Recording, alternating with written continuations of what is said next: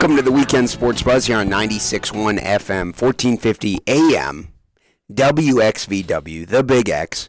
I'm Kelly Patrick alongside Steve Driver. We got Chris Embry in studio with us. We got Doc Parks helping out there with the production side of things.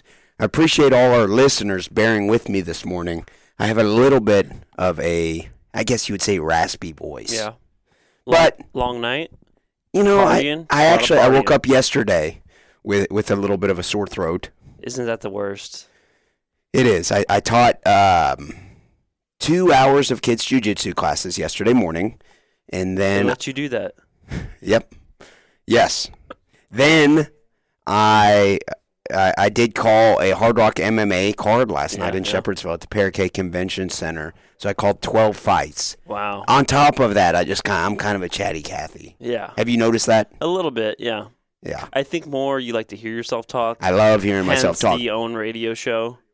You know? Yeah. Where you talk about nothing for 2 hours once a week. Yeah, you know, on top of that, even though I had a sore throat last night, I recorded myself singing a Taylor Swift song, and I just watched it before we started the show. Yeah. A lot to talk about this morning. Super Bowl Sunday. Let me check here. It looks like you sent me some topics. Let me review these topics. You said, oh, my God, Steve, did you mean to send me that? It's basically a nude you sent me. It's close to one, not a full one, but it was on it was on accident. You look great. Thanks. Chris, how are you this morning? I'm doing great. Had a great time last night, man. Oh, Chris got to join us at HRMMA 105 at the Parakeet Convention Center. I mean, I'm dead serious when I say that was probably the best show I've been to. Production value for Shepherdsville is always very high. On top of that, just great fights. Yeah. Back to my picture, Kelly. Yeah, you look good. I mean, you look great. I go to the... You got a tattoo of a moose. You got a tattoo of some lips. Don't get too personal, okay? But okay. I go to the Northeast YMCA with one of my good friends. You know him well. His name is Devin. And when he doesn't go, sometimes I send him pictures of myself flexing to make him feel jealous. Does that work? Maybe not jealous, but like, hey, I got a pump going right now. You missed out, buddy. Do you think that motivates him to get back into the gym? I think it does. So really, I'm helping others. You are a heterosexual male. You have a wife. How does your wife feel about this?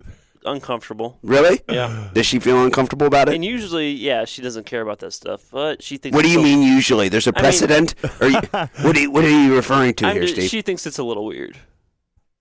You said the verbiage there was usually she doesn't mind that type of stuff. There's some kind of a precedent. She's free-thinking, easygoing, not too much really bothers her. But she's not into you sending provocative Flexing photos. No. What if, obviously, if you sent them to females, that'd be really bad. Yeah, I'd say so. But to men, it's not as bad, apparently? Yeah. Okay. Wow. All right. Hey, but there's a football game tonight. There is a football game tonight. The matchup between the New England Patriots and the Rams. Yep. And Ndamukong Suh, Aaron Donald.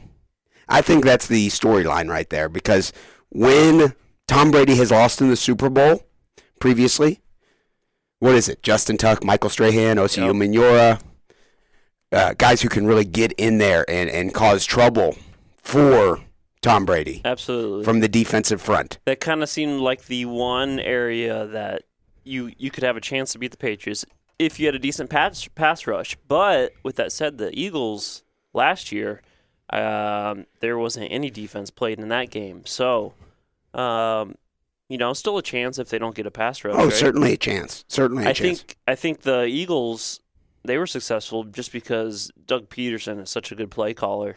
And now you have Sean McVay, who's a great play caller too. I think they have a solid chance to. NFL awards were handed out. I believe was it yesterday? Yes. Yeah, yesterday. Yep. Mahomes didn't really surprise many people that Mahomes was named the MVP. My question regarding Mahomes is he another, I don't want to say flash in the pan, but what kind of staying power does he have? I'll draw a parallel for a local team here in Southern Indiana. A few years ago, I was thinking this about Andrew Luck. I think he threw 45 touchdowns. I know Luck won Comeback Player of the Year, and he's not done by any means. But Mahomes just put together statistically one of the best offensive seasons ever for a quarterback. Yep. I mean, he definitely has staying power, man, for sure. Is it Andy Reid? He's got Alex the arm talent Smith. too. Alex Smith put up big He's numbers. kind of like Aaron Rodgers, where he has that freaky arm talent and he's mobile. You could draw some other parallels between he and Aaron Rodgers, sitting out a little bit prior during his NFL tenure, right? Yeah, A little bit of mobility. Andy Reid is a big part of it, but did you see that 9 people voted for Drew Brees for the MVP over Mahomes? That's ridiculous. That is crazy. They should take those guys. I mean, It's subjective, Steve. The stats weren't even close. No, because they voted for Brees like it was an all-time achievement award. That's what you think. Yeah, that's what it was. How else would it be? Look at their numbers. Because when you evaluate, if we're comparing Troy Aikman versus Dan Marino, intangibles matter, and you don't necessarily have to put up self-serving statistics in order to be valuable, do you? What does the term value mean, Steve? Okay, I know you're on your high horse sending nudes to everybody and their brother and their male cousin. It's the same era, right? They both probably had around the same record. Okay. Breeze didn't have any other stats that surpassed Mahomes in any way whatsoever. It's just people don't like giving MVPs to young players. Okay. That's what in my opinion. If you look at the numbers, Mahomes' season was truly extraordinary. Yeah. The Oxmoor, Chrysler, Dodge, Jeep, and Ram Buzzline is 502-384-1450. We would love to hear from you this morning. Like I said, we got plenty to talk about. Steve, you pointed out that yesterday in the college basketball landscape, they had Louisville, Kentucky, and IU all lined up so someone sitting on their couch could sit and watch all 3 of them. Yep. Louisville lost. That happens. That's a talented team they lost to. I think they lost by 10. Yeah, they got down big at one point. I think they were down 17. I'm pretty sure. Chris. We all agree that up to this point, the Louisville Cardinals have exceeded preseason expectations. Yeah, what were they picked to finish? Like 11th in the ACC? Yes. Yeah. The worth mentioning that the Louisville women's team, I know that's not a ratings driver. It's not.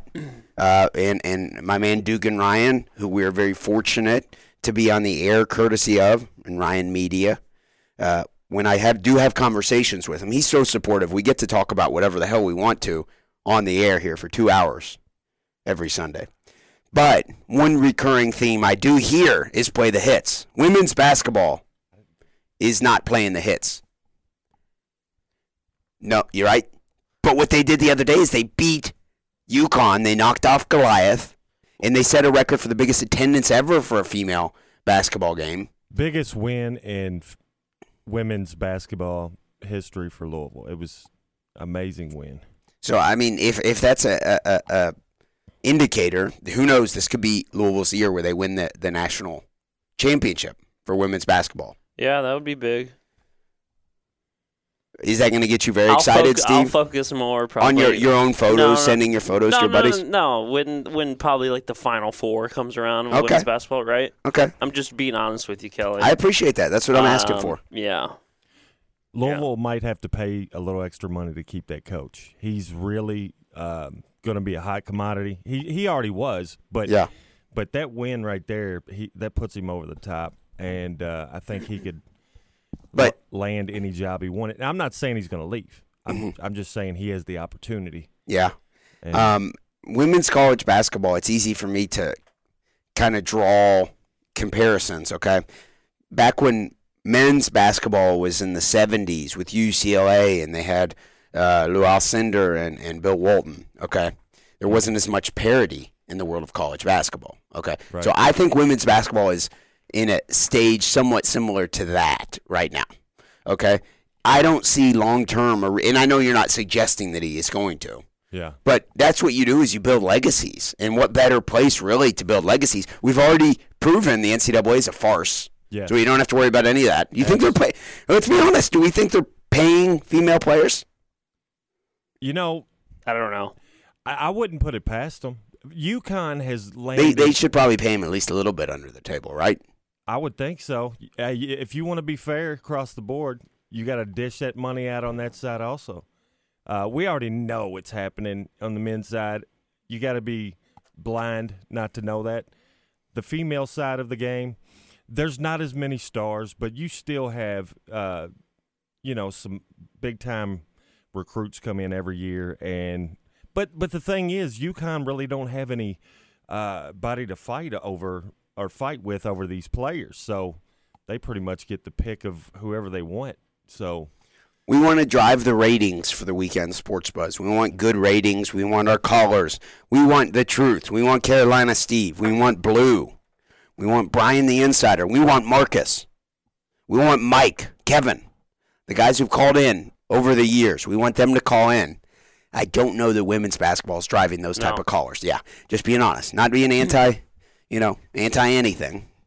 Today's Super Bowl Sunday. We're on once a week. It's Super Bowl Sunday. And you should hit on Louisville lost by 10 at home against North Carolina. I was trying to go to the game. I just didn't get around to it. But Kentucky, big comeback win in Gainesville, right? Down 11 in the second half. Ended up winning by 11. They went on a 34-12 run at the end of the game.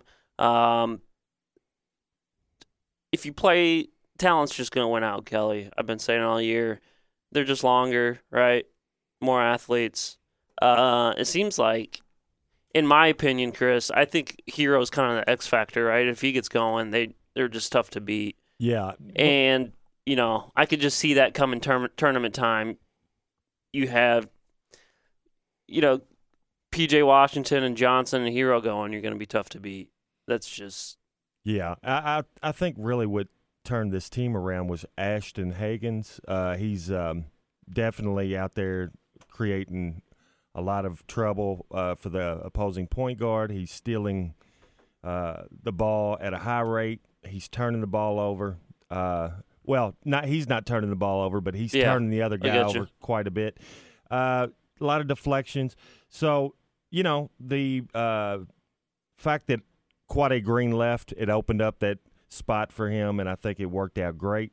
And you're right.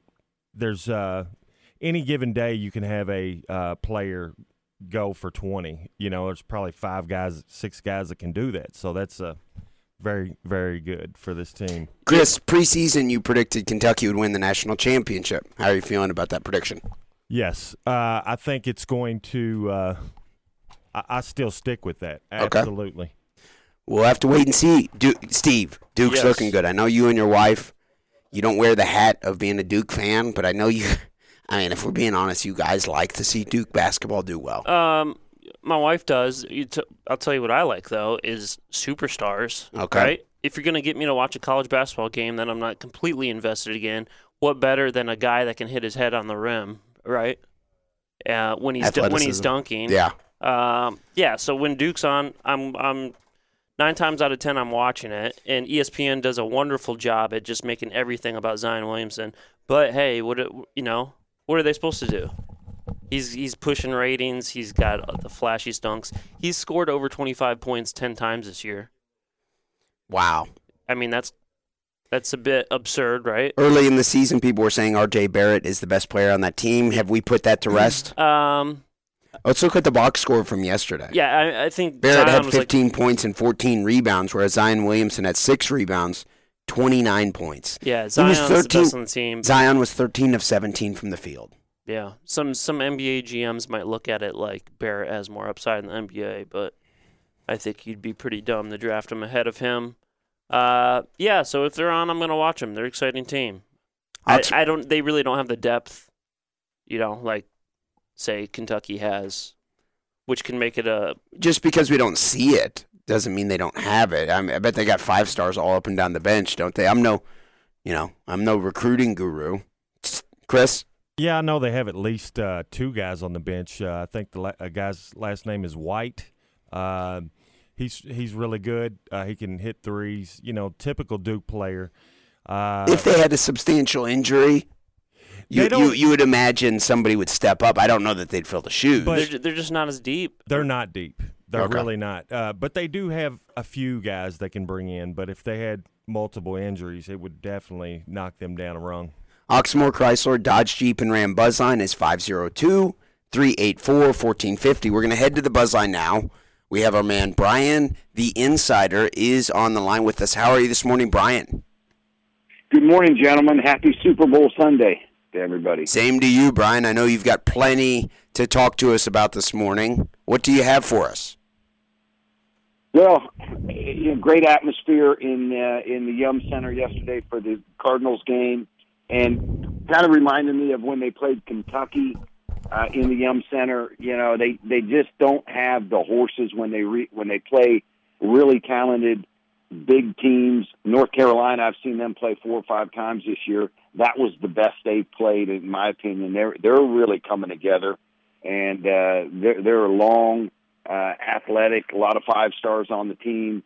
One of the guys I heard him say was the MVP of the McDonald's All-Star game last year. But it was a gutsy effort to get it within 10. But the Cards are having a real nice year. They just don't have the talent yet. I think after next year's recruiting class, they'll be able to compete a little better against some of the elite teams that get the elite players. But to keep it within 10, was as good as they could have done yesterday. Nice crowd. They got 20,000. 2 nice crowds in a row. I don't know if you guys saw it. The Louisville women, when they played UConn the other night, got over 17,000, which was a record for women's basketball this year. So busy Yum Center. Congratulations to the Cats. I thought that was a hard-fought. Would they go on like a 30-4 run at the end of the game? It's never easy winning conference games on the road. Florida's down a little bit, but it was a nice comeback. The Cats are playing, as I said last week, as well as anybody in the country, and could really make a real deep run this year. And I think that they really playing themselves into a number 1 seed. It'll be interesting when they play Tennessee, because probably just one seed will come out of the SEC. So that's really shaping up nice, and the Cats are really playing good basketball. Hey, Steve, I wanted to tell you, I'm excited. It's Derby time, and as you guys know, I love the Kentucky Derby and all the prep races that leads up to it. But yesterday they had a big prep race at the Gulfstream Park, the Holy Bull, named after one of the great runners in the last 20 years. Holy Bull turned out to be a great sire. The Holy Bull was won by a 29-1 long shot, and I love this name, guys, and Steve, you're going to love it. Harvey Wallbanger. Yeah. Harvey Wallbanger, the famous drink vodka, orange juice, and has a little bit of another kind of like a liqueur that kind of gives it a different color. 29-1. Kenny McPeak out of Lexington, and I don't know, I'm speculating, but maybe this year the drink of the Derby for the first time in its 145 years won't be the mint juleps. Maybe this year it's the Harvey Wallbanger, guys. Just throwing that out there. But, boy, have you guys seen what Harden's done? I think he got over 30 points for like the 26th time last night. Guy is absolutely rewriting the scoring books in the NBA. His Rockets aren't doing that great, but bad injury for my Pacers this week. Victor Oladipo. Pacers were in the 3 spot in the East. Season-ending injury for Victor. They did win on the road last night, but they had lost 4 straight after that, a little dejected. Takes the steam out of the Pacers really having a legitimate spot to go far in the playoffs. They're sitting in the 5th spot now, but very, very bad injury. And being a small market team like the Pacers, they're not able to go out like LeBron did. And this is why I dislike LeBron. Every team he's been on, he has to start, trying to pull what's going on with Anthony Davis is bad. And Chris, I'd like to hear your thoughts on that. But I hate to see Anthony Davis pulled into it. He's a great guy, but that's not what the NBA is designed for. But hey, let me leave you with a couple other things, guys, and I'll hang up and listen. Mahomes got the NFL MVP was announced, so that's leading into the Super Bowl. And I haven't heard from Truth for a while on the show, but I want to congratulate the Hoosiers' overtime victory at Michigan State. That'll get them off their 6 or 7 game slide. That was a much-needed win, and hopefully it'll give the Hoosiers some momentum. Nice win. Langford played good, so it'd be good to see the Hoosiers come back. But, guys, thanks so much for having me on the show. I'll hang up and listen. Great stuff there from our man Brian the Insider. The Oxmoor Chrysler Dodge Jeep and Ram Buzzline is 502-384-1450. We are going to head to a break. We appreciate everyone tuning in. Brian touched on quite a few different things, NBA, trade demands. I mean, there's all sorts of things we need to get to this morning. I want to encourage everyone to stay tuned. Steve, Chris, Doc, and I will be back with more of the Weekend Sports Buzz.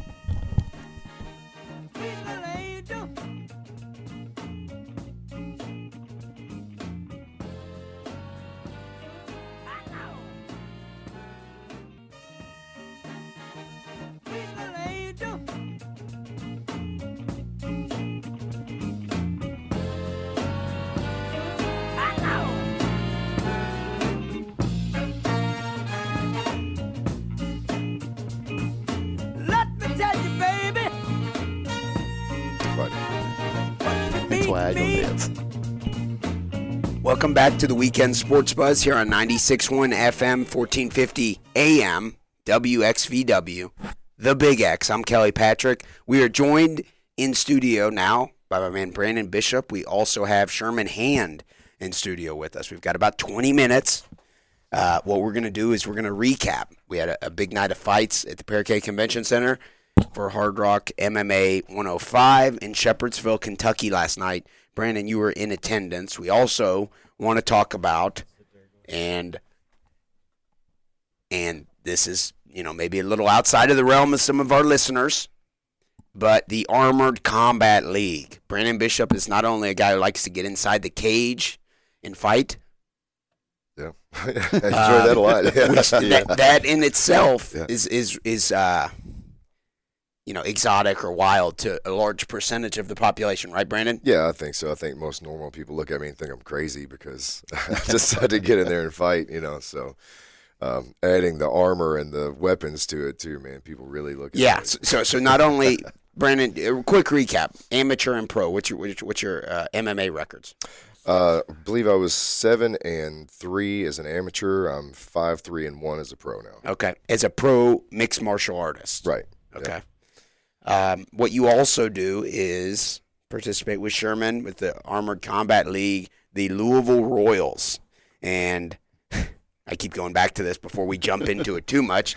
But what that is you guys put on, medieval garb?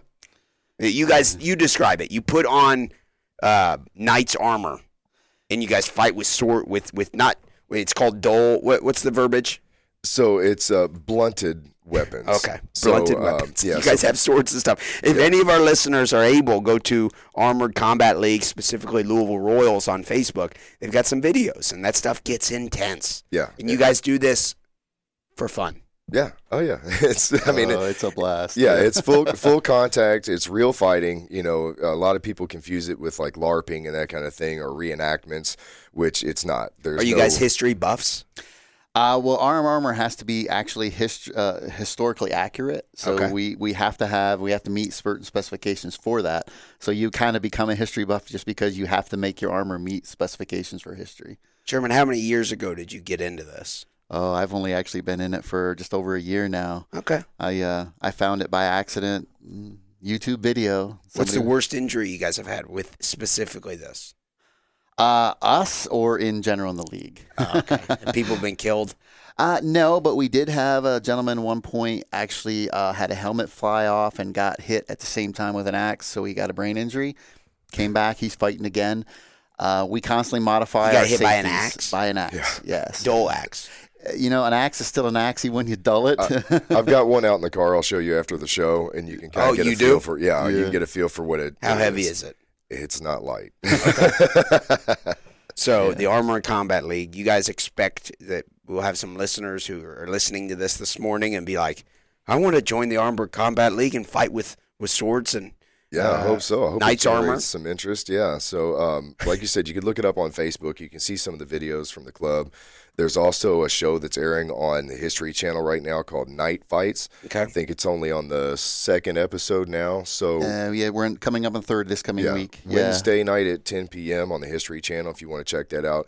That'll be a real good idea of what we do. they've modified the rules a little bit for the television show, but it's the Armored Combat League, and it's the guys from Armored Combat League, people that Sherman and I know through the Armored Combat League that are on there full-on fighting, man. Yeah. Wow. Yeah. Now, do you remember Gilbert Smith from Bellator and UFC? Yes. He was on the first episode of Night Fight, and he says, I've never done this before, but I'm going to give it a shot. And he found out very quickly that MMA does not exactly translate to armored combat. It's not the same. I'm sure. It's not the same. No, that's one theme that I've found, in my opinion, is no sport directly translates to another. If you have a judo champion, he's going to win regardless. If he's the best in the world, he's going to win against the whatever champion if they're competing in those rules. Right. Floyd Mayweather will beat Conor McGregor, in my opinion, in a Marcus of Queensberry boxing rules every single time. Sure. So you're saying that the MMA doesn't translate really much at all, or it translates a little bit? I think there's a little similarity. I think the mentality of knowing that you're going into a fight, obviously that helps. And the toughness and the physical ability is going to help. But at the same time, I mean, you're hindered your breathing, you're hindered in your vision. You've got 80 to 100 pounds of gear on you. You've got Brandon knows because first time he ever jumped on, he found out it was a much different deal. Your vision, like I said, is you almost become tunnel vision. Your breathing is restricted because you have a helmet on, so you're breathing a lot more of your own carbon dioxide. And then adding extra 100 pounds makes your movement extremely difficult, and then swinging a weapon along top of that. Any practical application of this, you think? If we have a doomsday scenario, zombies, that's it. There you go. And no one has guns. What if someone had a gun? You'd be screwed with. Yeah, that'd be it. That'd be done for. So it'd be really hard to run in armor. yeah, I don't run real fast. Although we have guys that can move extremely quick in some of their armor. Is it a team type thing, like 2-on-2, or how does it work? They've got different formats. So you may see 1-on-1. 3-on-3, 5-on-5, 6-on-6. I think they do as much as 15-on-15. And around here, the biggest is about 50-on-15, but our biggest overall in the league, we've now got up to 100-on-100. So wow. 100-on-100. I didn't even know that. Yeah, that was the last event they just did up at Knights Hall. It was and what they're going to be doing over in Europe at what's called Battle of the Nations, 100-men teams. So imagine 100 men, clashing on the field at one time. So the Armored Combat League has teams all across the country? Across the country and across the world. Across the world, yeah, it's international. Yeah. Is there a certain region or country that has better Armored Combat League teams? It's not so much better as bigger populations, maybe more fighters because there's more people. Okay. So people like up near Knights Hall, where it's a very, that's up in New York, very densely. Whereas Louisville, we have, maybe only 20 or 30 guys.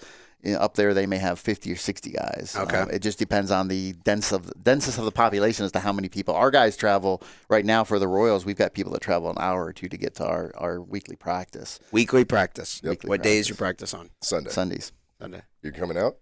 Oh yeah, Chris and I'll be there, right, Chris? Yeah, I'll be there. Man. I'll send you guys an invite. You guys got some equipment that'll fit Chris? I bet we do. We'll suit you up, man. You're 6'6", Chris? Yeah, 6'6". I'd love to try it, man. Yeah, what do you weigh? Because mine. What do you weigh, Chris? 323. 6'6", 323. You could almost fit in my armor then. There you go, man. Yeah. I can get you hooked up so you could try it out. So, in all seriousness, if someone did go out today, how long would it be till, in Brazilian Jiu-Jitsu, 3 or 5 classes, if you don't have any grappling experience prior, sure, 3 or 5 classes of kind of observing, learning the basics prior to doing any live training. Yeah. Okay. Is that the same thing? You just throw people to the wolves if they go right out there? I've thrown people to the wolves before. You're like, welcome to the Armored Combat League Louisville Royals. Here's a sword. Yeah. That's kind of the way they did me because I had previous experience. Oh, yeah. So they were Brandon just like, Bishop, yes. They were like, here you go. Here's a sword. Here's a helmet. Go fight. And I did, and I loved it. But, I'm a different type of person. Yeah, yeah, I was going to say, with different skill sets, we look at the people, too, and the backgrounds, things of that nature. But we have what's called soft kits. So it's more in the what do you call it? The training with soft helmets and soft swords and soft shields and things of that nature. So they get the feel of it. Now you still go away with welts. I mean, somebody swings one of those things at you, you still come out with a welt. But it is a contact sport, so you're not going to walk away at any point without, feeling something somewhere. But That's why we have safety. The armor, you do not want to get hit with a sword or an axe without having proper armor, properly inspected, and we're always watching. We have referees in there that make sure that if there's an armor failure, the fight is stopped instantly. Brandon, I know you're happily married. Yes. Sherman? I am, yes. Okay. How crazy do your wives think you are? I think mine came to grips with it early on. I was already fighting by the time her and I got together. So did this take it to the next level? I mean, she's so supportive. How often does she just shake her head, just stare off and just shake her head? Daily. Okay. But she's just gotten used to it now, so she humors me. I would say that's the same. Very with mine, supportive, so I can't complain. We got supportive wives. Do you ever roll her eyes and oh god? Oh no, my wife's out there cheering and laughing when I get knocked down. She's she's the first one. Oh, twinkle toes, he just fell. That's my wife. She's just a big support fan. Brandon, you train at Louisville Combat Academy. Yes, sir. We were both present for HRMMA 105 last night. Man, Shepherdsville. What an amazing night that was. Jeez, these amateurs are getting unbelievable. Unbelievable. Yeah, every once in a while you'll go to a local MMA show and you'll see a fight where you kind of like, that didn't look that great. Right. That was not the case last night. No, everybody looked wonderful last night.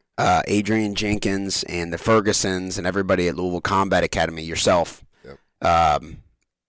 You guys were all there, had a presence. Yep. Lingo had a big win. Tell our listeners who don't know, first, could you describe the physical stature and who Lingo is and exactly what brought him? Just, quick summary. Okay. Lingo, please. So, Lingo is a rather large individual.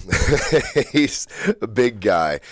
He came through from, I believe it's his uncle, Toyapu. I don't know if you've ever met him. Great guy, wrestling coach over at Fairdale for a long time. That's how I met him. We worked together a long time ago, and then here recently, Lingo started coming into Louisville Combat because of, knowing us from back in the day and everything. So, he came in with some really good wrestling skills already. So really all we had to do was give him a little bit of boxing skills and a little bit of groundwork, make him familiar with where he can be in danger in jiu-jitsu and that kind of thing. And so far, he's 2-0 now. The showing last night was unbelievable. I know that Maurice Yarborough was a tough opponent out of Dayton, Ohio. We know that he was a good wrestler, and I was kind of concerned for Lingo because a lot of times when you see two guys that match up stylistically the same, it's either going to cancel out or you'll see one guy start to dominate the other one because his wrestling skills are just better than the other. And so I was really kind of concerned about Lingo going into this fight last night, not because I was worried that he may get hurt, but just that his wrestling may not be up to par.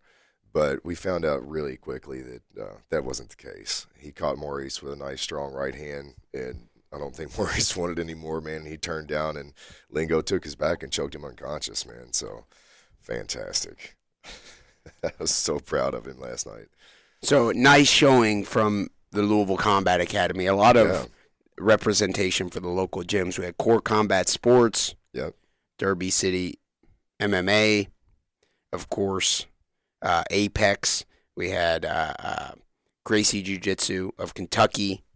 Yeah, there were. The list goes on and on. Obviously, I am a little biased. I do the commentary for HRMMA, so I'm an advocate of the promotion, right? Of course. But 105 shows in, and the promotion is very much so thriving, I would say.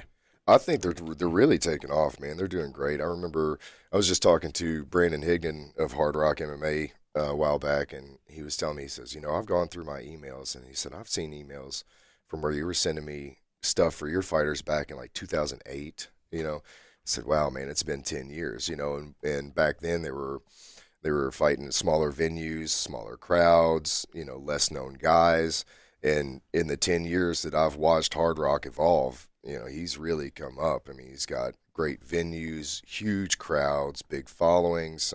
It's on livesportscaster.com last night, there was at least a few hundred at the time that I checked, at least a few hundred people who had purchased the pay-per-view for $19.99 to watch it from home. Yeah. So as the promotion grows, there's increased camera angles and pretty good footage for you to be able to watch from home. Yeah. Well, and then on top of that, the commentators. Yeah, the commentary is just top. It couldn't be much more top notch. Yeah. Well, I mean, between you and Alex, I mean, you guys do a great job. Thank you very know, much. Because it shows that you know what's happening there. You're not just some layman sitting there going, "Oh yeah, it looks like he's going for a choke." I mean, you guys are speaking to an educated audience, and it shows. Thank you. You know, I don't it's like a fine it. line because you don't want to talk too much about the technical. Does that make sense? Yeah, yeah. Because a lot of the people who are watching are just friends of the fighters, and they don't actually have any. And I would say that first fight I went to on a pro was Brandon's first fight, and the His commentary. Not his very first fight. That was a few years before I knew Jeff him. Holmes. Yeah, Jeff Holmes was the first fight Very I nice went win to for here Brandon. since I've known him, and like I said, my wife. Went to the rematch, and she has no background in this and all, and she could follow everything because of your commentary. Oh, so wow. I was saying that that's very good when you have somebody who has no knowledge. Now by the time she was done, she was like, I got to get out of here. This is too much blood because they had a little bit of blood that night. Oh my goodness! So she's I can't stay for the last fight. I was like, I said Derby City MMA was there last night and had a good presence. Yeah, they did. That Ben Fowler. Yeah, there was some blood. Man, yeah, and he wanted to keep going. You could tell he wanted to keep going. Yeah, and I've been in that situation before where you catch a cut, and it's like, look, man, I could run the last minute of this fight and still win on decision, man. Don't take me out now, and as a fighter, you're trained to just go, go, go. Until I'm dead, I'm going to keep fighting. So when a ref stops it because of a cut, man, you're really disappointed. You're like, look, I can survive this. It's just a flesh wound. It's good. Let's go. So for the Louisville Royals of the Armored Combat League, we have Brandon Bishop and Sherman Hand in studio with us. If any of our listeners want to, in all seriousness, I'm not expecting many people to just say, "Oh my God, can I go train today? Can I do it today? Man, you'd be Where do I surprised. sign up? You'd be surprised. Where do I sign up? I want to fight with a sword." I mean, and at knight's the event, armor. Yeah, at the event last night, I had 2 people walk up and approach and said, "Man, I'm really down for this. Please send me an invite." So For some reason, all I envision is the girlfriends or wives just going, "Oh my God." that happens quite often. Yeah. Oh my God, are you kidding me? What did I get myself into? Men are crazy. Men are crazy. Now wait a minute. Now we got women in our league and in our sport. Yeah, we've got a whole. Tell me more about that. I'm listening. So they have the option to fight just the other women in the league, or they can fight men or women, and a lot of them fight both. We have a couple on our team ourselves, and there's bigger teams, like I said, in bigger venues they have a full teams. We've only got a couple, but they can field full teams. And the last one, I think the Witches won at the New World Cup. They came home with the gold. The Witches? What?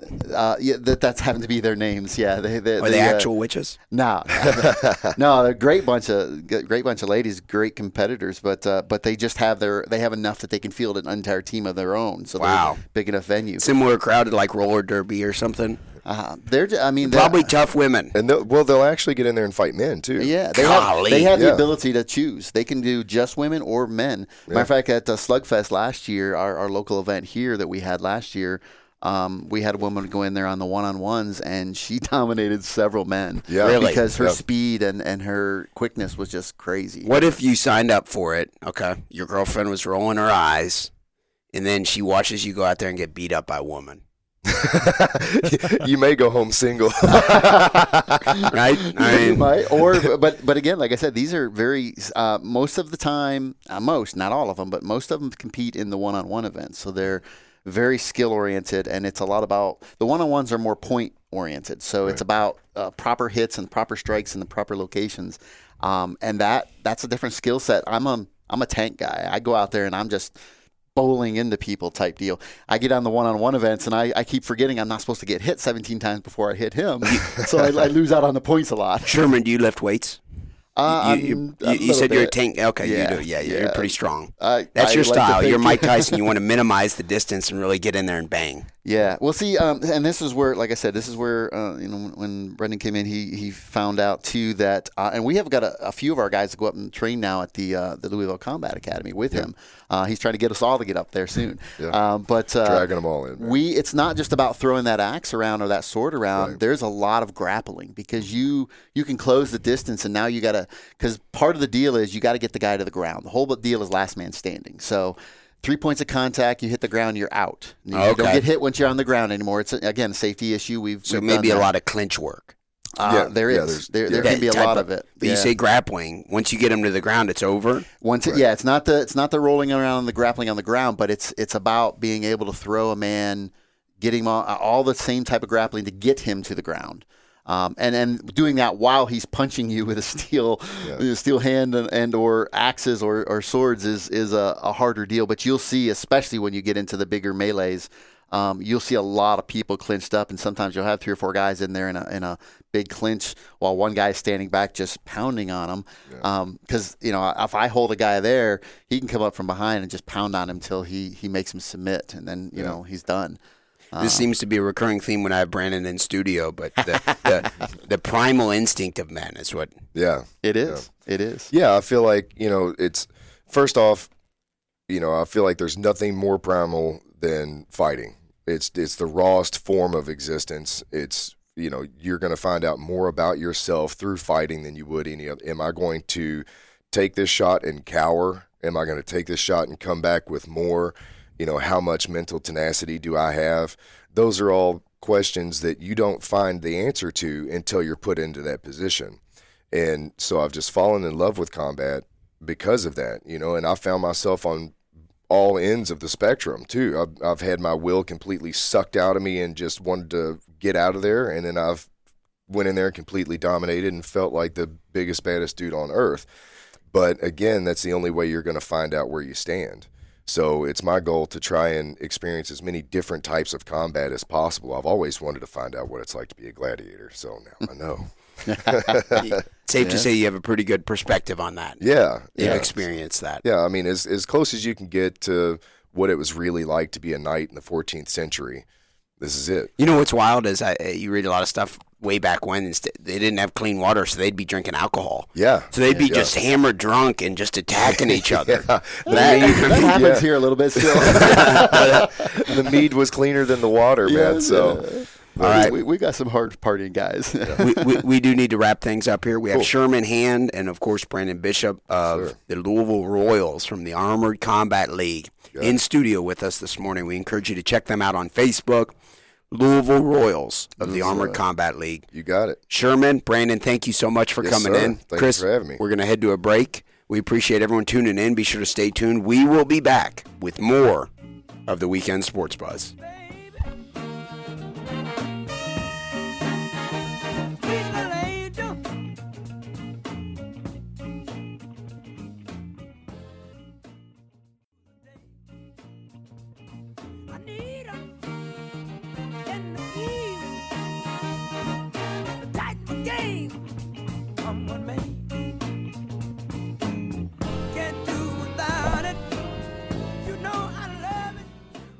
Welcome back to the Weekend Sports Buzz here on 96.1 FM, 1450 AM, WXVW, The Big X. I'm Kelly Patrick, alongside my man Steve Driver.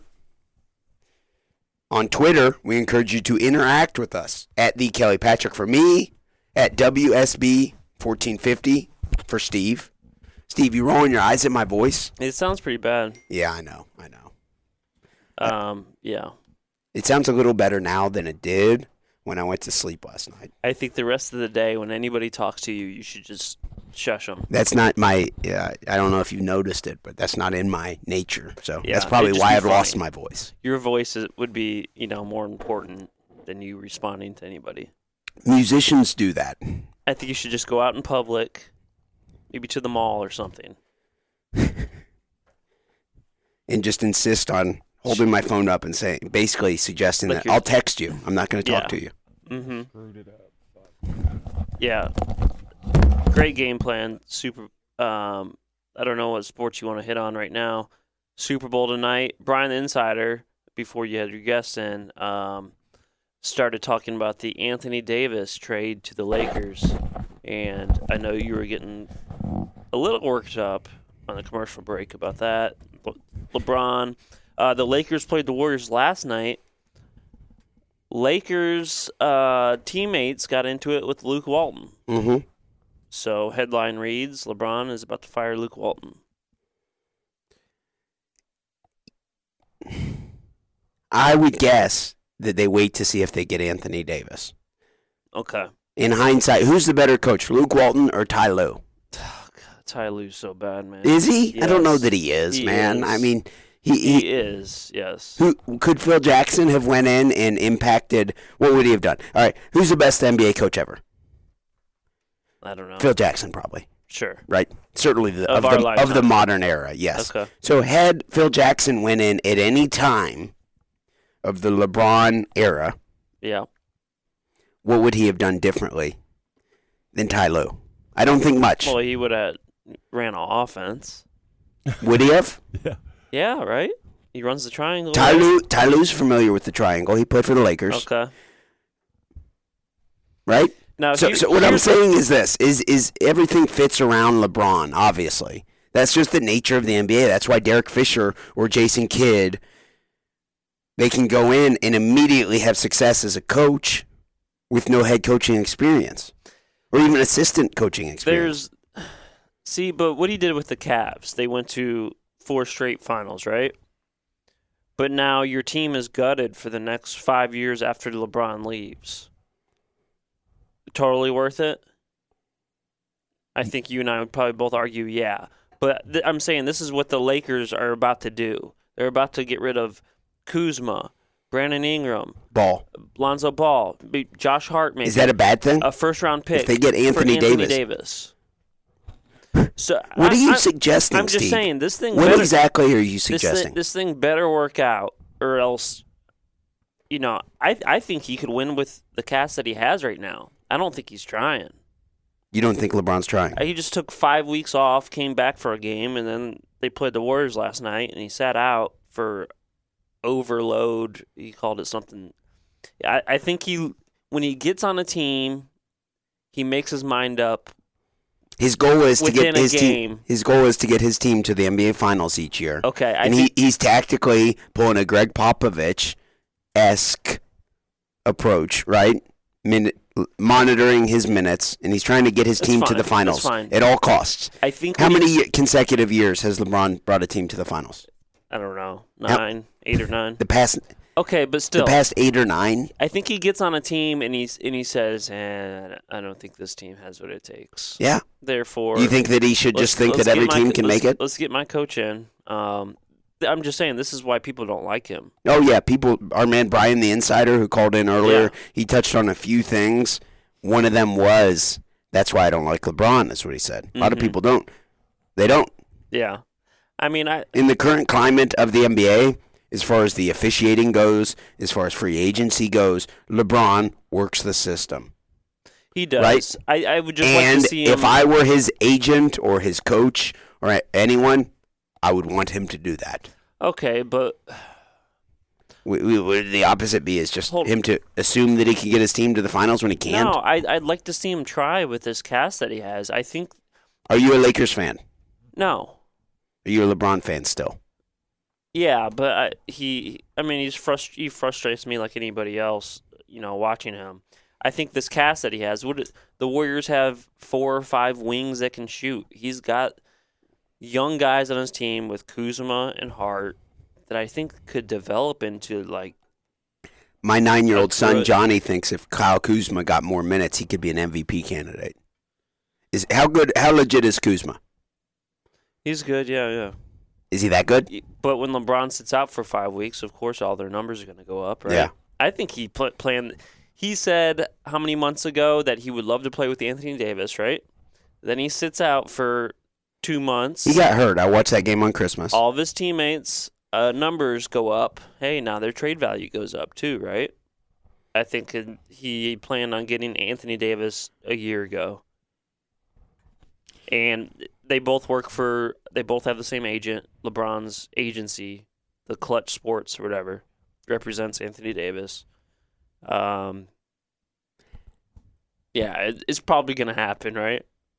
That Anthony Davis will end up a Laker? Yeah. Yeah, I hope so. For excitement purposes.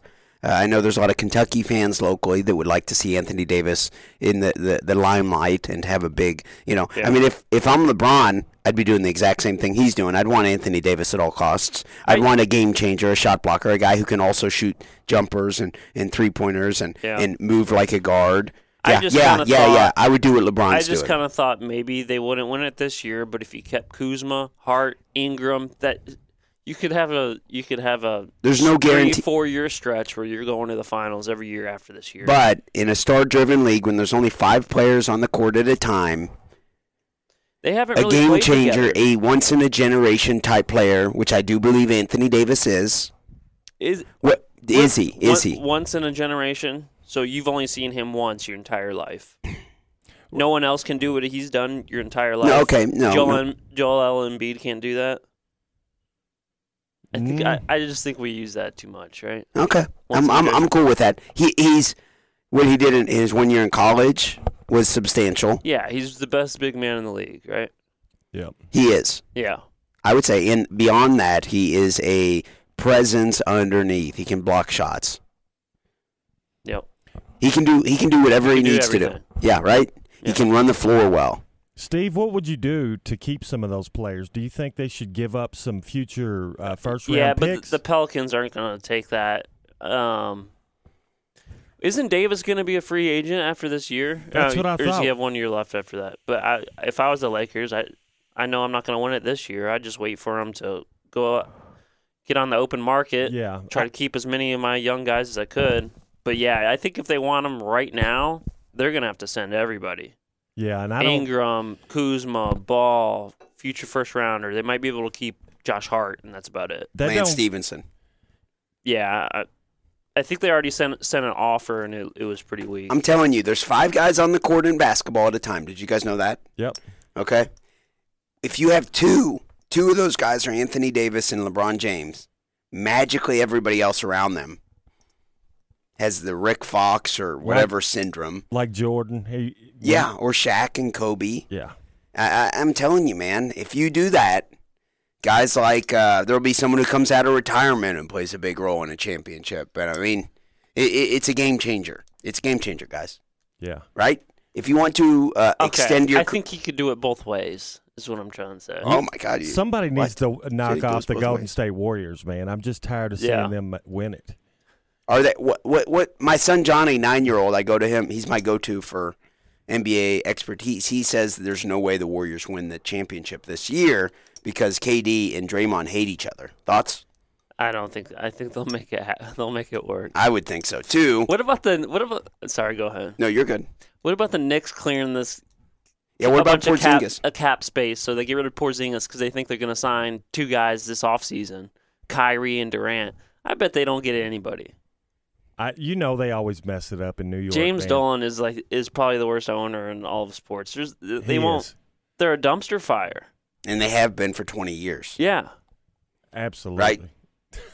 When was the last time? It was local guy Ballard Starr, Allen Houston. Yeah, was that the last time they were relevant? Yeah. Yes, that was good. Well, they went to the playoffs 1 year with J.R. Smith and Carmelo Anthony. Did they? Okay. And that's it. They didn't win anything. No, they just went to the playoffs. That's it. What's Carmelo doing right now?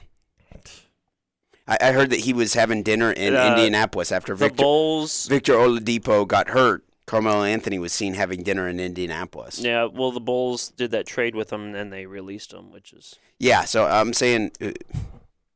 So Davis can't opt out until 2020 is what it looks like. So it would either be a trade like this or wait until after the 2020 season.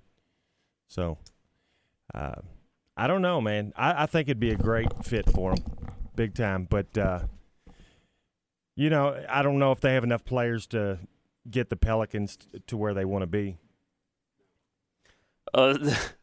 Where the Pelicans want to be, I don't know. I mean, right. I guess you take all the young talent because your guy's about ready to walk. In hindsight, are Kentucky fans and NBA fans going to look back and say, man, we had Cousins and Davis on the same team, Yeah. Why couldn't they make that work? Right. In New Orleans. Yeah. What? Right? Yeah, I mean, they were only there for 1 year together, right? Cousins got hurt. In my opinion, Cousins And then is he left. legit, but his defensive efficiency ratings, Cousins is legit. Same goes for Towns, in my opinion. Davis is on a different level. Yeah. Because you can change the game with you. I mean, you know what he can do. He can guard the three. He can guard Giannis. He can shoot at the He can alleviate some of the pressure from LeBron's defensive responsibilities. We are the Weekend Sports Buzz, coming at you each and every Sunday morning from 9 a.m. until 11 a.m., talking all things in the world of sports. And occasionally we also talk about people putting on knight's armor and fighting each other. I'm Kelly Patrick alongside Steve Driver, Chris Embry. We got Doc Parks back there. We're going to head to a break. Be sure to stay tuned. We will be back with more of the Weekend Sports Buzz.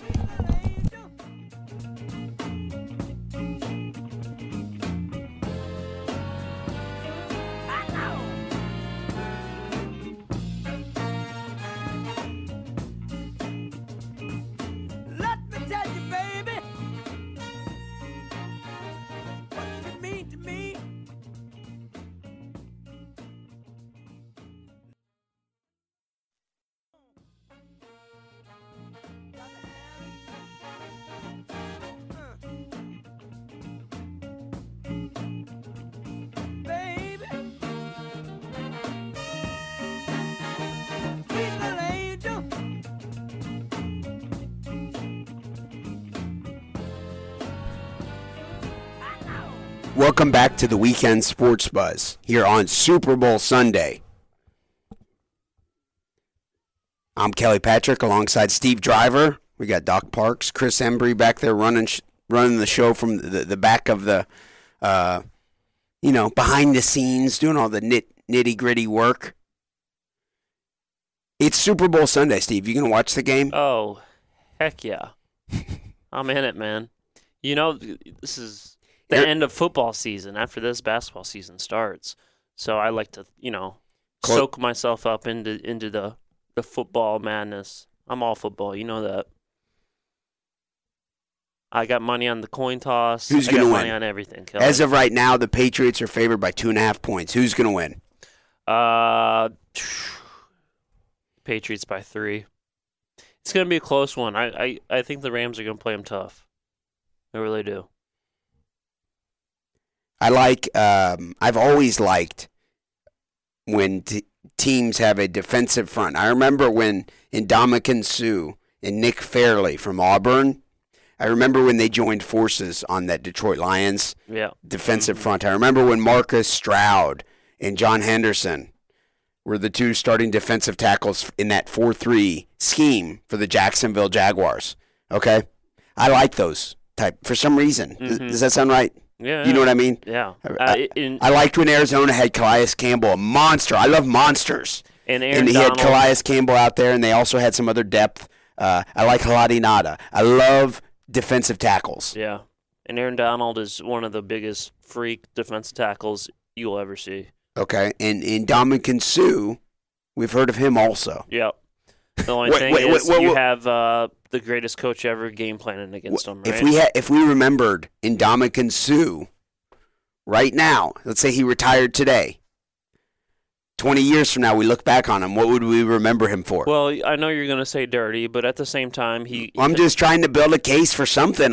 He kind of did his own thing, but when he for those of our listeners who do not know, who have not followed Ndamukong Suh very closely, what would his reputation be, Steve? Dirty. What was the worst thing he did? I mean, he didn't do an Albert Hamesworth. He stomped on a couple of people. Okay? Yeah. But why are you defending him? Still, he's extremely. He's really good. But if you're watching the Super Bowl today, you have pretty boy Tom Brady, who has everything. His wife makes more money than him. He has the cleanest diet. So you're saying you want to see this? What? You want to see him maybe stomp on his ankle? I didn't say that. Sounds like you subliminally want to see that. No, you can build a narrative for this. You have Tom Brady has everything, and across from him, just a couple feet from where he takes the snap from center, there is a couple bona fide killers. Two slightly different styles. Aaron Donald is a little bit more of a speed He's got moves. He's got pass moves, rusher, Warren Sapp. Whereas Ndamukong Suh's maybe a little bit more Albert Hainsworth. He's taller, right? So that's cool. I love it. I love the identity of a defensive front with that. The Oxmoor, Chrysler, Dodge Jeep, and Ram Buzzline is 502-384-1450. We are going to head to the Buzzline now. We have our man Marcus on the line with us. I know Marcus has thoughts on today's Super Bowl. How are you this morning, Marcus? Well, I'm very happy when I turned the show on and heard that Steve is on the show today.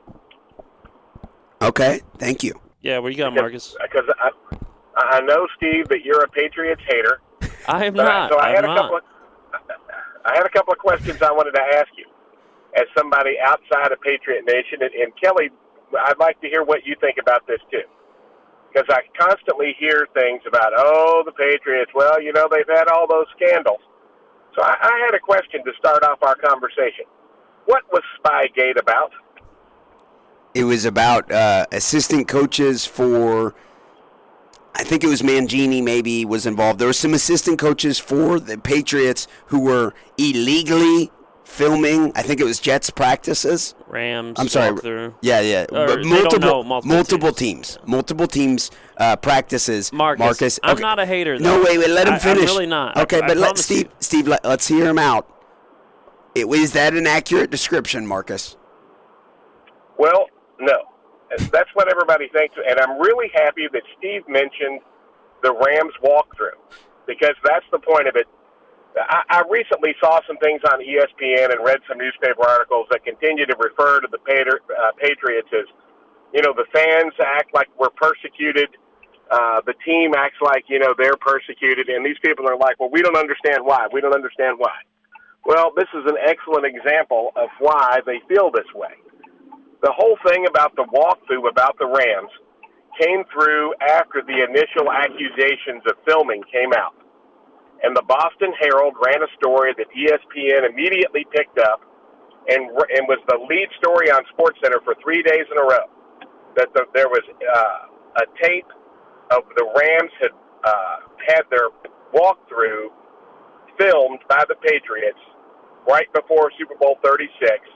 And, of course, that would be why the Patriots upset the Rams. What nobody ever remembers or ever mentions is just a few weeks later, the Boston Herald ran a front-page apology saying that story had been completely fabricated, that had never happened, there was no such tape, and the guy who had told them the story and claimed that he was the source of it had been completely discredited. ESPN issued an apology to the Patriots and said, we never should have run this story without checking it. It was a big mistake, and we apologize. And the thing that irritates me about Spygate is that everybody goes, the Patriots were cheating because they taped the other team's practices and signals. That's completely false. What happened was, in the summer of 2007, the league sent out a memo that said, henceforth, starting this regular season, you have to change where you're taping from. And you can only tape from these locations. Filming other teams' practices, filming their sidelines, has never been illegal in the NFL and is not illegal today. They changed the location by about 25 feet from where you were supposed to do it. Bill Belichick admitted that he didn't pay attention to the memo, just thought it was some nonsense from the league. So the Patriots continued to film where they'd always filmed from throughout that season. Okay, so that's it. So, Marcus, aside from all the scandal, okay, because as I established earlier, the Rams have Ndamukong Suh on their starting defensive front, okay? He's known as being a dirty player. So there's scandals on both sides, okay? Throwing those out the window, Marcus. Because no matter what, some people will always, you will admit, some people will always, whether it be Deflategate or Spygate or what was the other one? The Brady rule. Okay, whatever it is, some people will always call Brady and Belichick cheaters. But substantively, as far as production, if we focus on that, how great is Brady? How Does he have to win today to surpass Michael Jordan as the greatest athlete of our generation? I have no idea why he would bring up Michael Jordan, who wasn't even the best basketball player, and compare him to Tom Brady. That seems ludicrous to me. No, Tom could go pack his bags, go home right now, never pick up another football, and everybody would already know he's the greatest quarterback that ever played. True. If Michael Jordan can throw down a reverse dunk from the baseline when he's 67 years old, 67. you call and let me know, because Dr. J can do that, and I'm guarantee you Michael Jordan cannot. What? Can Dr. J do that right now? Is that what you're saying? Is there video I of don't that? know about right now. This was a couple of years ago. They had a documentary out about him, and they start out the documentary, the guy shooting it, asking, he says, hey, there's a rumor out there that says you can still dunk. And Irving looks at him like he's crazy and goes, who told you that? But then at the end of it, they show him dribble down the baseline, go up and slam down a reverse dunk one-handed. At 60, I guess he's 65 when the video was shot. Okay, I know this is a different topic entirely, but do you rank Dr. J as a greater basketball player than Michael Jordan? Well, let me put it to you this way. The league didn't move the three-point line in several feet to help Julius Irving make three-pointers like they did Michael Jordan. Michael Jordan is a product of being a great basketball player and his own personal hype machine like Gatorade commercials and ESPN, which had nothing else to talk about, in the utterly watered-down, worst, weakest years in the history of the NBA. Julius Irving wasn't scoring 27 points a game against, let's see, who was it? The Vancouver Grizzlies, who won like 12 games a season. The Toronto Raptors, who won about 15 games a season. The NBA was a joke. Okay. There were 250 guys good enough to play in the NBA, but they had 400 guys playing in it. Okay. If you ask me to name who I think the 5 best basketball players of all time were, Michael Jordan does not make that list. Wow. Okay. Well, Marcus, as always, we appreciate your contribution to the Weekend Sports Buzz. Before we let you go, anything else you need to get out there? Well, yeah, we didn't get to talk about the Patriots. So I appreciate your comments about Ndamukong Suh, who I think is a great player, and Aaron Donald, who is the current best defensive player in the game. I think he got the award for the second year in a row last night. Yep. But here's why that's not going to matter today in the Super Bowl. The best offensive line coach in the history of football coaches offensive line for the New England Patriots. The years when they weren't doing very well, where they had some struggles in the playoffs, is because he briefly retired for 2 or 3 years. He came back. They've been in the Super Bowl 4 out of 5 years. So those two guys will get blocked. Tom might get sacked once or twice in the second half. In the first half, but in the second half, there'll be nothing. I doubt he'll even get touched in the second half. The way they beat the Rams, you have to slow the Rams' run game down. You give Bill Belichick, the greatest defensive mind in the history of football, 2 weeks to figure out how to do that, so that'll get accomplished. And then you have to make Todd Gurley beat you. Not Todd Gurley, Jared Goff. What does Jared Goff struggle against? Man-to-man coverage. Who plays man-to-man more percentage of their snaps on defense than any team in the NFL? The New England Patriots. So I look for the Patriots to get a lead and win 41-31. Wow. Okay. Well, Marcus, thank you so much. Have a great rest of your weekend. We look forward to hearing from you next Sunday. Don't worry, I'll call the brag. All right. I'm not rooting against the Patriots. No, and I'm not either. Are you not? No. When I watch them play the Chiefs, I appreciate greatness. And my wife watched that game with me. She doesn't like the Patriots because they win so much, and I'm in awe. They get the ball with 2 minutes left, and they're down 4, and I know that the Patriots are going to win, and a part of me likes that. Remember when the Raiders when John Madden was the coach, and the Raiders had a reputation as being dirty in Los Angeles, right? That was a little bit before my time. Okay, but yeah, you're aware of it. Sure. And that was their reputation, as they were the Raiders, and everybody embraced that in that part of the country. Mm-hmm.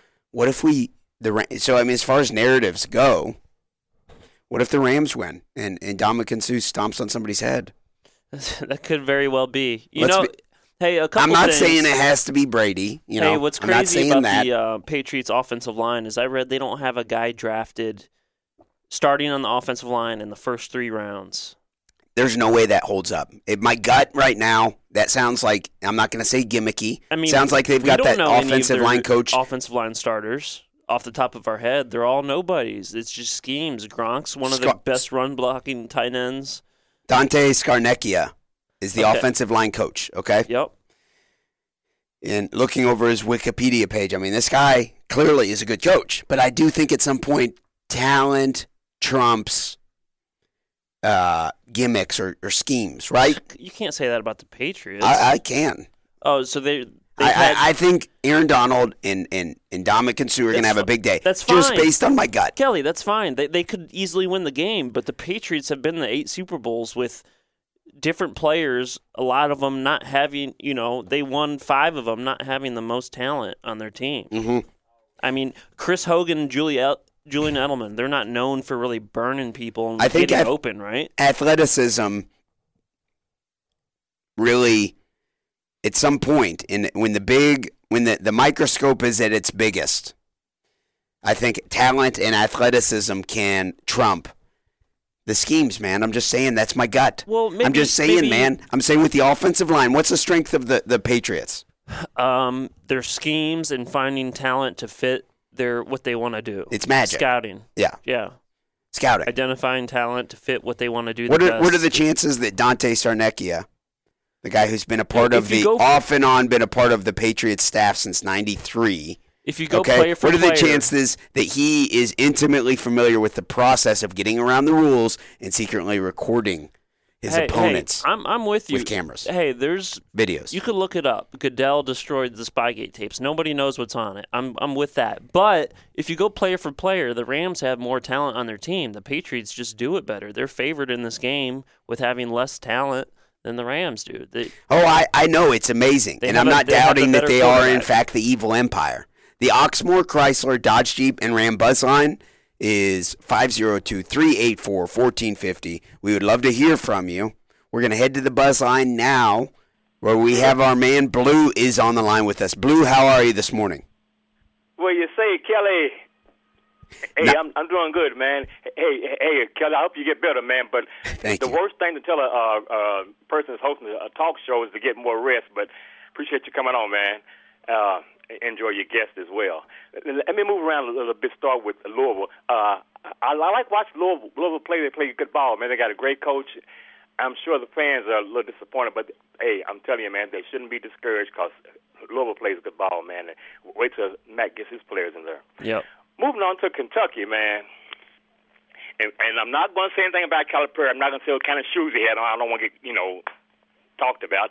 But whenever you got and I know Calipari's not used to having shooters, when you got a pure shooter like Jamal Baker, man, and of course Tyler's the hero, point intended. You should make like screens and picks for him. You notice when Jamal comes in, man, he can't wait to get the ball, but when he gets it, somebody's in his face. Why don't Calipari? And I know about basketball myself too. Why don't he set picks and screens and come off of, man? Sometimes Baker be in a game, man, don't even get a shot off before he goes back out of the game, man. I mean, he's a designated shooter, man. It makes me mad when I see that, man. But anyway, that was a big, big win for him on the road, man. I liked it. I liked the fight in them, man. Even then, when they got behind by, 17 in the second half, they came back. I still would like to see Baker shoot more shots, though. Okay. And now to the NFL, fellas. Okay. I hate. That's a strong word, but when players are a disruption to the team and prevents the team from being, the best they can be, like Pittsburgh Steelers, for example, I don't care how good a player you are. The GMs should say, hey, I don't care what this guy's like, man. He's so good. Get him somewhere else, man. He's causing disruption, man. And I like to see the Steelers play the Patriots today. They beat them once this year, I think. I'm sure they did. And it would be a great game, man. I mean, I still think the Patriots will win it all, man. But man, it's just making me sick. People like Antoine Walker or Bale or whatever his name is. They cause disruption, man. It's not good for the team, man. and to the basketball, same way in basketball, NBA, Kyrie Irving sound like a little housewife, man. Quit crying, Kyrie. You're making millions, man. You and LeBron, too. I don't cry. Great you are, man. Ask me July 1st. Come on, man. Just play ball and have fun, man. Hey, I enjoy your show, fellas. We know you do, Blue. We really appreciate you each and every week. Have a great rest of your weekend. We look forward to hearing from you next Sunday. I'm with you too, Blue. I hate the disruptive players. Antonio Brown, Kyrie Irving. This is what Kyrie wanted. He wanted to go to his own team and be the leader. Now he's complaining about a lack of leadership. It's kind of hard to understand. Now you see LeBron trying to maybe get back with him. I don't know. We are devoted to doing Super Bowl talk on Super Bowl Sunday. However, there is the low-hanging fruit. Kentucky basketball. Current state of Kentucky basketball, Chris. They're doing really good right now. They started out slow. That's one of the problems with this team. They start out slow and they're trying to dig their way out. If they can get past that, I think they'll be all right. But they went on the road yesterday. Didn't look too hot against Florida, but they took care of business. And Tyler Hero, hey, he comes through, hits some big shots. P.J. Washington had a great game. They've got all the pieces to go as far as they want to go. They just need to start out in these games a lot more energetic than they have been. Well, Florida's defense in the first half looked super intense compared to the second half. It looked like, two completely different games. They still got open looks in the first half. They were just missing a lot of them, right? And the second chance, all the second chance buckets Florida got. Yeah, that's the other problem. They're normally one of the best defensive rebounding teams out there, but they let a lot of them go by yesterday, and whatever he done at halftime, Calipari corrected the issue, and they come out looking a lot better. Yeah. We are going to get back to the Super Bowl, but for the time being, quickly, we have Doc Parks. Our man Chris Embry is doing a great job this morning of doing double duty. He's on this side of the glass right now as a host. He's also training our man Doc Parks. Doc, can you hear us? Can we hear you? I can hear you guys. Can you hear me? Okay, I want to introduce our man Doc Parks to the show and to our listeners. He is going to be a part of the show going forward. Doc, you're a Kentucky guy also. That's true. So for those of our listeners, Blue and, everybody out there, we know that they listen. What are your thoughts on the Kentucky win yesterday? I didn't watch the game. I was at the prepping Terry Coulter for the fights. Oh, okay, you were with your buddy, your teammate. I did hear about it. It's always great to beat Florida. That's one of my favorite teams to beat over and over. What's the ceiling for this team? What are your expectations? Chris, you're still sticking with national championship. I won't say national championship or bust unless I'm teasing you. Well, but Doc, right. Well, this year, not national championship. I'd enjoy it if we went there, and it's not an expectation. I think that it will be an easy road for us at least. If we get there, I would be slightly surprised, perhaps. I think at least a good Sweet 16 run. Duke's gonna win it. More than likely is how I feel. It's very sad to have to admit, but. What about Cal? There's no reason to ever consider getting rid of Cal. So, no, I think State of the Union address for Kentucky basketball. Are you a big Cal supporter? Would you say you're a Cal defender? I'd certainly defend Cal. He's easily the best coach we've had since, I'd say, Joe B. Hall. Taking a shot at Rick there. I heard that. Right, Steve? Yeah. That's what he did. Is Joe B. Hall really a better coach than Rick? Rick brought three different universities to the Final Four, and he won titles with two teams. I know one of them was vacated, and that's okay. You're an educated Kentucky fan, Doc. I know you have opinions. Better Kentucky coach or better coach overall? I think Joe B. Hall did more with Kentucky than Rick Pitino did with Kentucky. Would you say that Rick started off in a more difficult spot than Joe B. Hall did? Certainly. Okay. Now, I am a Rick fan. That's okay if, I'm curious about your, takes on that thing. Steve?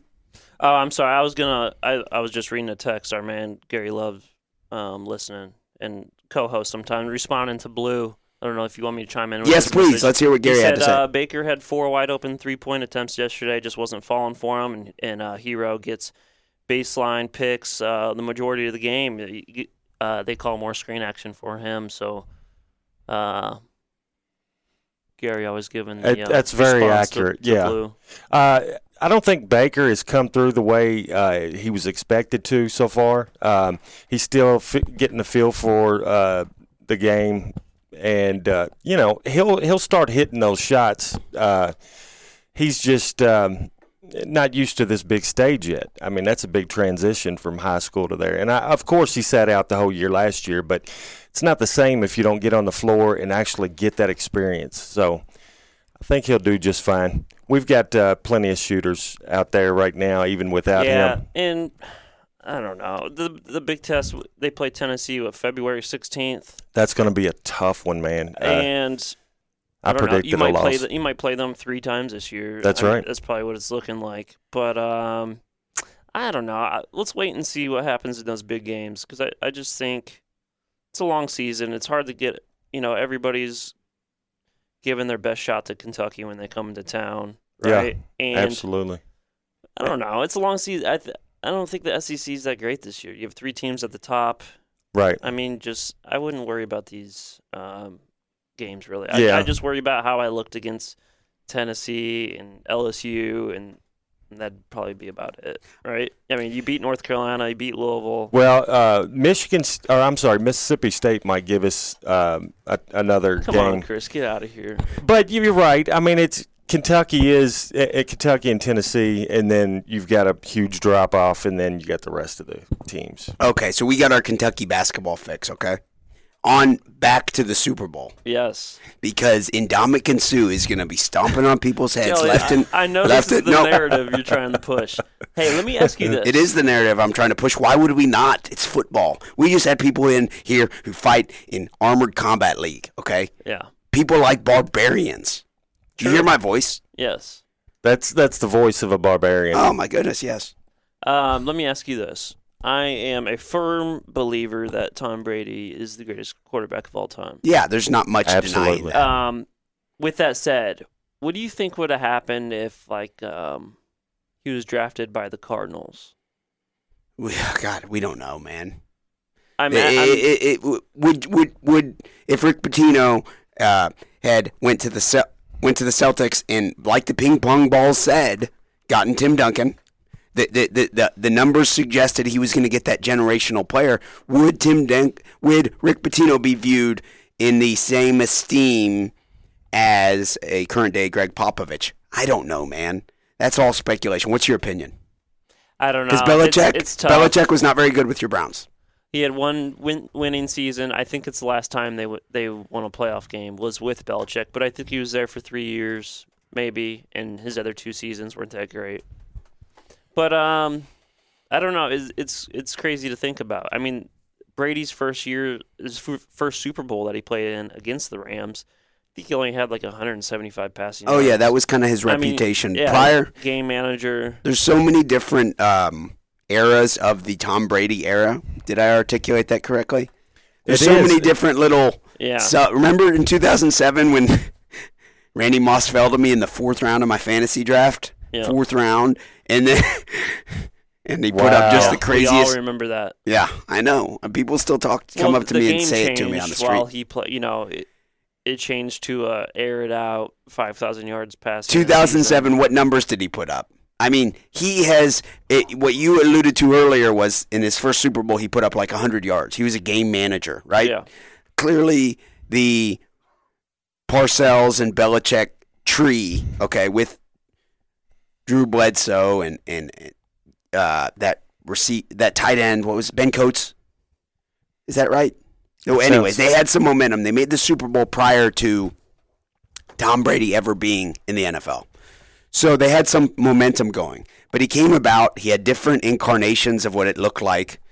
He would feed Corey Dillon the ball sometimes. He had a little Kevin Falk, Deion Branch, dink and dunk. Then he really aired it out. What's that? A good defense. They had a veteran. They had a veteran defensive team with Teddy Bruschi, Vrabel, Seymour, and all those guys.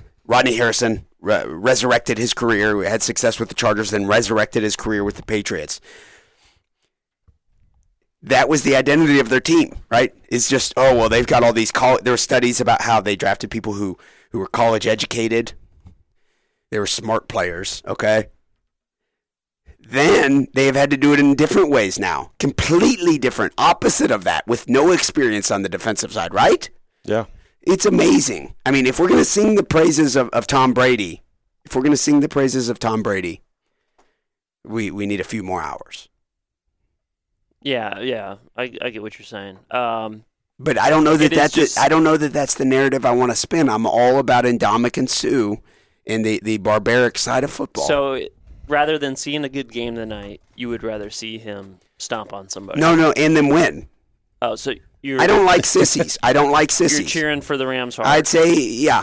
Yes, I am cheering for the Rams for that. I don't like sissies. I don't like where they're like, oh, my God, did he touch the quarterback? And I'm not trying to sound like I'm super tough guy what about or when anything. they dive at the legs? I know exactly what you're saying. What about when they dive at the legs? That rule was actually changed because of Tom Brady, too. Yeah. From when, for the Ravens, that cornerback, who was it, Pierman, dove at his legs and broke it. I mean, I'm not completely opposed to trying to, for MMA, for example, they don't allow eye gouging. Right? They don't. So if you wanted a truly barbaric sport, you would allow growing shots and you would allow everything. I think you should allow headbutts. I'm a Joe Rogan believer in that sense. Sure. Headbutts are valuable. Have you ever headbutted someone, Steve? You can do it in combat sambo. I've headbutted your brother, Steve. Yeah. Yeah, headbutted your brother pretty good. He's still feeling the effects today. He has CTE. It doesn't hurt the person near as much who's doing the headbutt as it does the person who's receiving the headbutt. Yeah, I can see that. But back to the football game. Okay, so I don't mind them cleaning it up a little bit for the sake of selling, but I don't like. I don't know, man. I like football. I like football coaches because they're ruthless. When Satterfield came in and everybody's like, "Oh, he's such a gentleman. He doesn't cuss. He's a gentleman. He's a Southern belle." That made me nervous. That makes me naturally nervous. When it's a football coach. Absolutely. I'm the same way. No one's called him a Southern belle. I got carried away. But I don't think there's any place for that in football. Now, Satterfield behind the scenes, he very well may be a tyrant, which I hope. I hope he's not nice behind the scenes. You hope he's doing like Bounty Gate and stuff. Bounty Gate. I'm a big advocate of the Bounty Gate. Mm-hmm. What did they do wrong? What was so bad about Bounty Gate? I don't understand that one either. The money aspect. Are we protecting amateurism? Is the NCAA somehow involved? NFL can make money try off. to kill someone. Right. It wasn't sanctioned by the NFL. I mean, I guess I can. They were trying to injure people. I know they were trying to injure people, but I'm saying it's up to the refs to call if they do something illegal. Then you have to deal with the consequences. Yeah. We know they're trying to be very aggressive and physical with each other. Yeah. I don't get that. And the refs allowed way too much in those Brett Favre, Kurt Warner games where they just destroy. Yes, they destroyed those quarterbacks. None of those calls would be legal now. In agreement with the current state of the rules versus 10, 15 years ago. Well, for the most part, yeah. Quarterback, most important position in what player? All sports. Let's keep those guys healthy. They drive revenue. What you gonna have Pat Mahomes and Tom Brady both injured for the AFC Championship game? Come on now, you got to protect those guys. Even if some of it is cheap, it's for the betterment for the overall. What narrative going forward do you want to see from the NFL that will come from today? Tom Brady's the greatest. Oh my God, I love him. His wife's beautiful. That comes from today. I just want to see a good game. So if Brady throws for 5 touchdowns and 400 yards, I don't think it's a bad thing if the Patriots win for the NFL. Right. I agree. I don't. Remember about a year ago, or I don't know, when was the height of the political interjection into the NFL, where people were saying, we all heard them. People were saying, I'm not watching the NFL anymore. No thanks. Colin Kaepernick. There's legendary Randy Phillips is his name that would say, I'm burning my Nikes.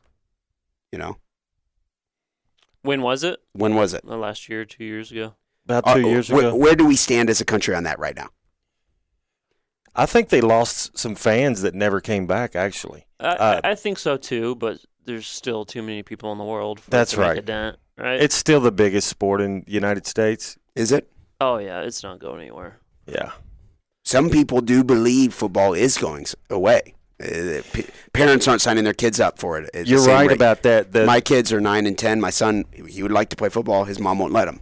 And I honestly, I'm like, okay, that's the kid's mom. She didn't want to. That I'm movie. cool with, I support. I'm okay with that selfishly. So as much as I love the barbaric side, You just don't want it I'm to okay be with yours. my son, my 9-year-old son, not doing football. For I some understand. reason, football. Football, I think I think football's crazier than MMA. I'll say that. What percentage of the population makes it to the NFL? I mean, I still think I don't think there's going to be a lack of talent Okay. that just disappears, right? You think the next time Khalil Mack comes along, he's still going to play football? Yeah. Uh-huh. I think so, too. We need somehow if we could get Khalil Mack on this Los Angeles team for today's game. Who was the one guy? Alden Smith. Yeah, that's I need favorite Alden players. Smith to be the outside linebacker or maybe defensive end or whatever on this team. I want to recreate that Madden led the Raiders. That was awesome time, too. I'd be a man. fan if my defense was feared because they hit too hard. Yeah, Right? I like Vontae. I'm a lifelong Bengals fan. If I'm being honest, Vontae's perfect. I don't like him. I know you don't. No one does. I know. Chump. I know. No one does. I do. And he's an idiot. I admit he's an idiot. It's detrimental to the team oftentimes. Same with I Pac-Man. hear a lot of Bengals fans do like him, though. Yeah, I like him. So maybe if he was on my team, I would. Is Vontae's perfect? His current reputation, has that exceeded what Ndamukong Suh had going for him? Oh, my gosh, yes. Is Vontae's He perfect just the doesn't have cheapest? as big of a name as Sue. I mean, he's not. Yeah, he he's doesn't. not as famous. Who else was in a similar vein in recent years? As far as dirty players. Albert Hainsworth Those had two that led one the where charge. he against the Cowboys where the guy's helmet popped off. You guys remember that? Yeah. I forget the center's name, but I think it was the starting center for the Cowboys. His helmet popped off, and 6'7" giant defensive tackle Albert Hainsworth with cleats on stomped on his face. Oh my God. Do you Bareface. have? So, what's your prediction on the game? I do need to make a prediction, don't I? It's a 2.5 point spread. A lot of people. I read an article today that somebody yesterday just put over $1 million on the Rams, and they correctly picked the Eagles last year. They made like $25 million off the Eagles last year. Wow. They call him Better X. Oh, so nobody knows who this Yeah, is. he's anonymous, but he's makes a ton of money off sports gambling. He took the Rams. I think it's going to be a close game. I really do. I do too. But if it comes down to a minute and a half left in the game and the Patriots are down 3, Patriots are winning. I think I'd still put all my money on the Patriots to win. Yes. They somehow pull it out every time when it's that close. I'm going to have the Rams. I'm predicting the Rams win 34-24. And Ndamukong Suh has some big plays. Aaron MVP. Donald. What's that? And Ndamukong Suh's going to win the MVP. Ndamukong Suh's the MVP. Or Aaron Donald. Are we making MVP predictions? I mean, do you really want to back me into a corner like that? One of those two guys will be the defensive. Equally will be the important, MVP. What's the coin toss going to be? Do you like those side, those? Oh, I love them. Yeah. Like, I mean, I don't get into the real obscure, how long is the national anthem? How long will it take for Gladys Knight to sing the national anthem? Over 1 minute and 47 seconds? It's an easy over. Or under 1 minute? Oh, Why do you say it's easy? Because I would imagine they came up with 1 minute and 47 seconds based on something. Why do you say it's just my prediction? Well, I'd love to hear some rationale because it doesn't sound very rational. Vocal acrobatics a lot, so it strings out the. Who is Gladys Knight? Do I know her? Chris. Yes. So she's hams it up a little. She's probably the best. Who set this line though? Who set this line? Vegas, and they do research on this. Right on the money. But what color Gatorade is going to be poured on the winning coach? Right. Kelly, that's the real question. Okay? Will Gladys Knight forget or omit a word from the national anthem? No. I don't think no If is. people are listening at home, write all this down. I feel like I'm heating up. All right. Will any scoring drive take less time than it takes Gladys Knight to sing the national anthem? So minute 47. I think so. I think there'll be one below. So all it takes is a Randy Moss just deep ball. Yes. Yeah, but he's not on the Patriots anymore. You know, what I'm saying is Tom Brady knows how to hit people deep. He does, man. They really don't have a deep guy on their team, though. You're right. You know? But you could also break through with a running play. I mean, will either team score in the first 6.5 minutes of the game? Score? Yes. Yeah. Yes? At least a I field think goal. Yeah. field goal, yep. Okay. Which team will score first, Patriots or the Rams? See, that's tough. I Here's- mein, coin toss and everything. Here's the thing: if the Patriots get the ball, if they win the coin toss, I think they'll elect to receive. I think it'd be smart for the Rams to try to receive the kickoff because if the Patriots get the ball, they'll do like an 8-minute drive to start the game and score a touchdown. It really just crushes your momentum. They did it against the Chiefs. The Chiefs didn't score in the first half. I think the Patriots receive the ball and just go on a 8-minute drive, score. Which player will score the first touchdown of the game? For scoring, to be specific, wouldn't count as the quarterback. So the majority of people are voting for Rob Gronkowski. You guys have heard of him. Steve, we haven't even talked about how much of a Gronk homer you are. I'm going more. We haven't got to that. Sony Michel, James White for my first touchdown. Okay. Would you admit you are a Gronk homer and you like it when he says childish things in press conferences? I think I like saw a lot one of time players. where someone said that something about the number 69, Yeah. and he just started going, yeah, 69. He's a big childish kid, man. He is. And I don't hate him. Yeah. He seems really dumb, too. But he plays into it, doesn't he? Do we think Gronk is dumb, Doc? Yes. I think he plays it up, man. What do you think, Doc? What do you think the largest book he's ever read is? So you guys think, Chris, The playbook. Do you think he's dumb?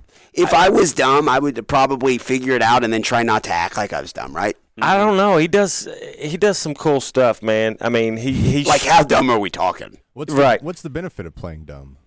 As dumb as he plays, rather. We know he's having fun because exactly. The benefit is that he's transcends sports culture. He's into pop culture, right? You want to go take a cruise with Rob Gronkowski and party with him and bong a beer with him and then smash the can on your head. And that's his. He's playing up to an image. I've noticed a lot of Patriots celebrating before this even game has started. Did you see Robert Kraft on stage with Cardi B? What the heck are they doing? Cardi B. Robert Kraft with Cardi B.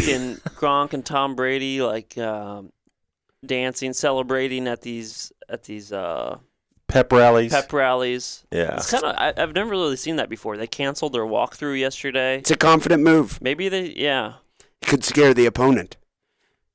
Steve, have you ever bonged a beer through a beer bong and then smashed a can onto your head? Never. Have you ever smashed a beer can on your head? No. Okay. Have you ever bonged a beer? Yes. Chris, have you ever bonged a beer? Yes. What does this have to do with the game? Never. Never bonged a beer. Do you drink? I'm a bourbon guy, but I don't drink frequently. Okay. What does this have to do with the game? Is that what Rob Gronkowski's going to inevitably be doing when they win? That's right. Smashing beer cans on his head. We want to thank everyone for tuning into the Weekend Sports Buzz this morning. I'm Kelly Patrick alongside Steve Driver. I want to thank Chris Embry and Doc Parks for the spectacular production work for the show this morning. I want to thank Harvey, the cute picture on Steve's phone. Everyone join us next Sunday from 9 a.m. until 11 a.m. We will be back with more of the Weekend Sports Buzz.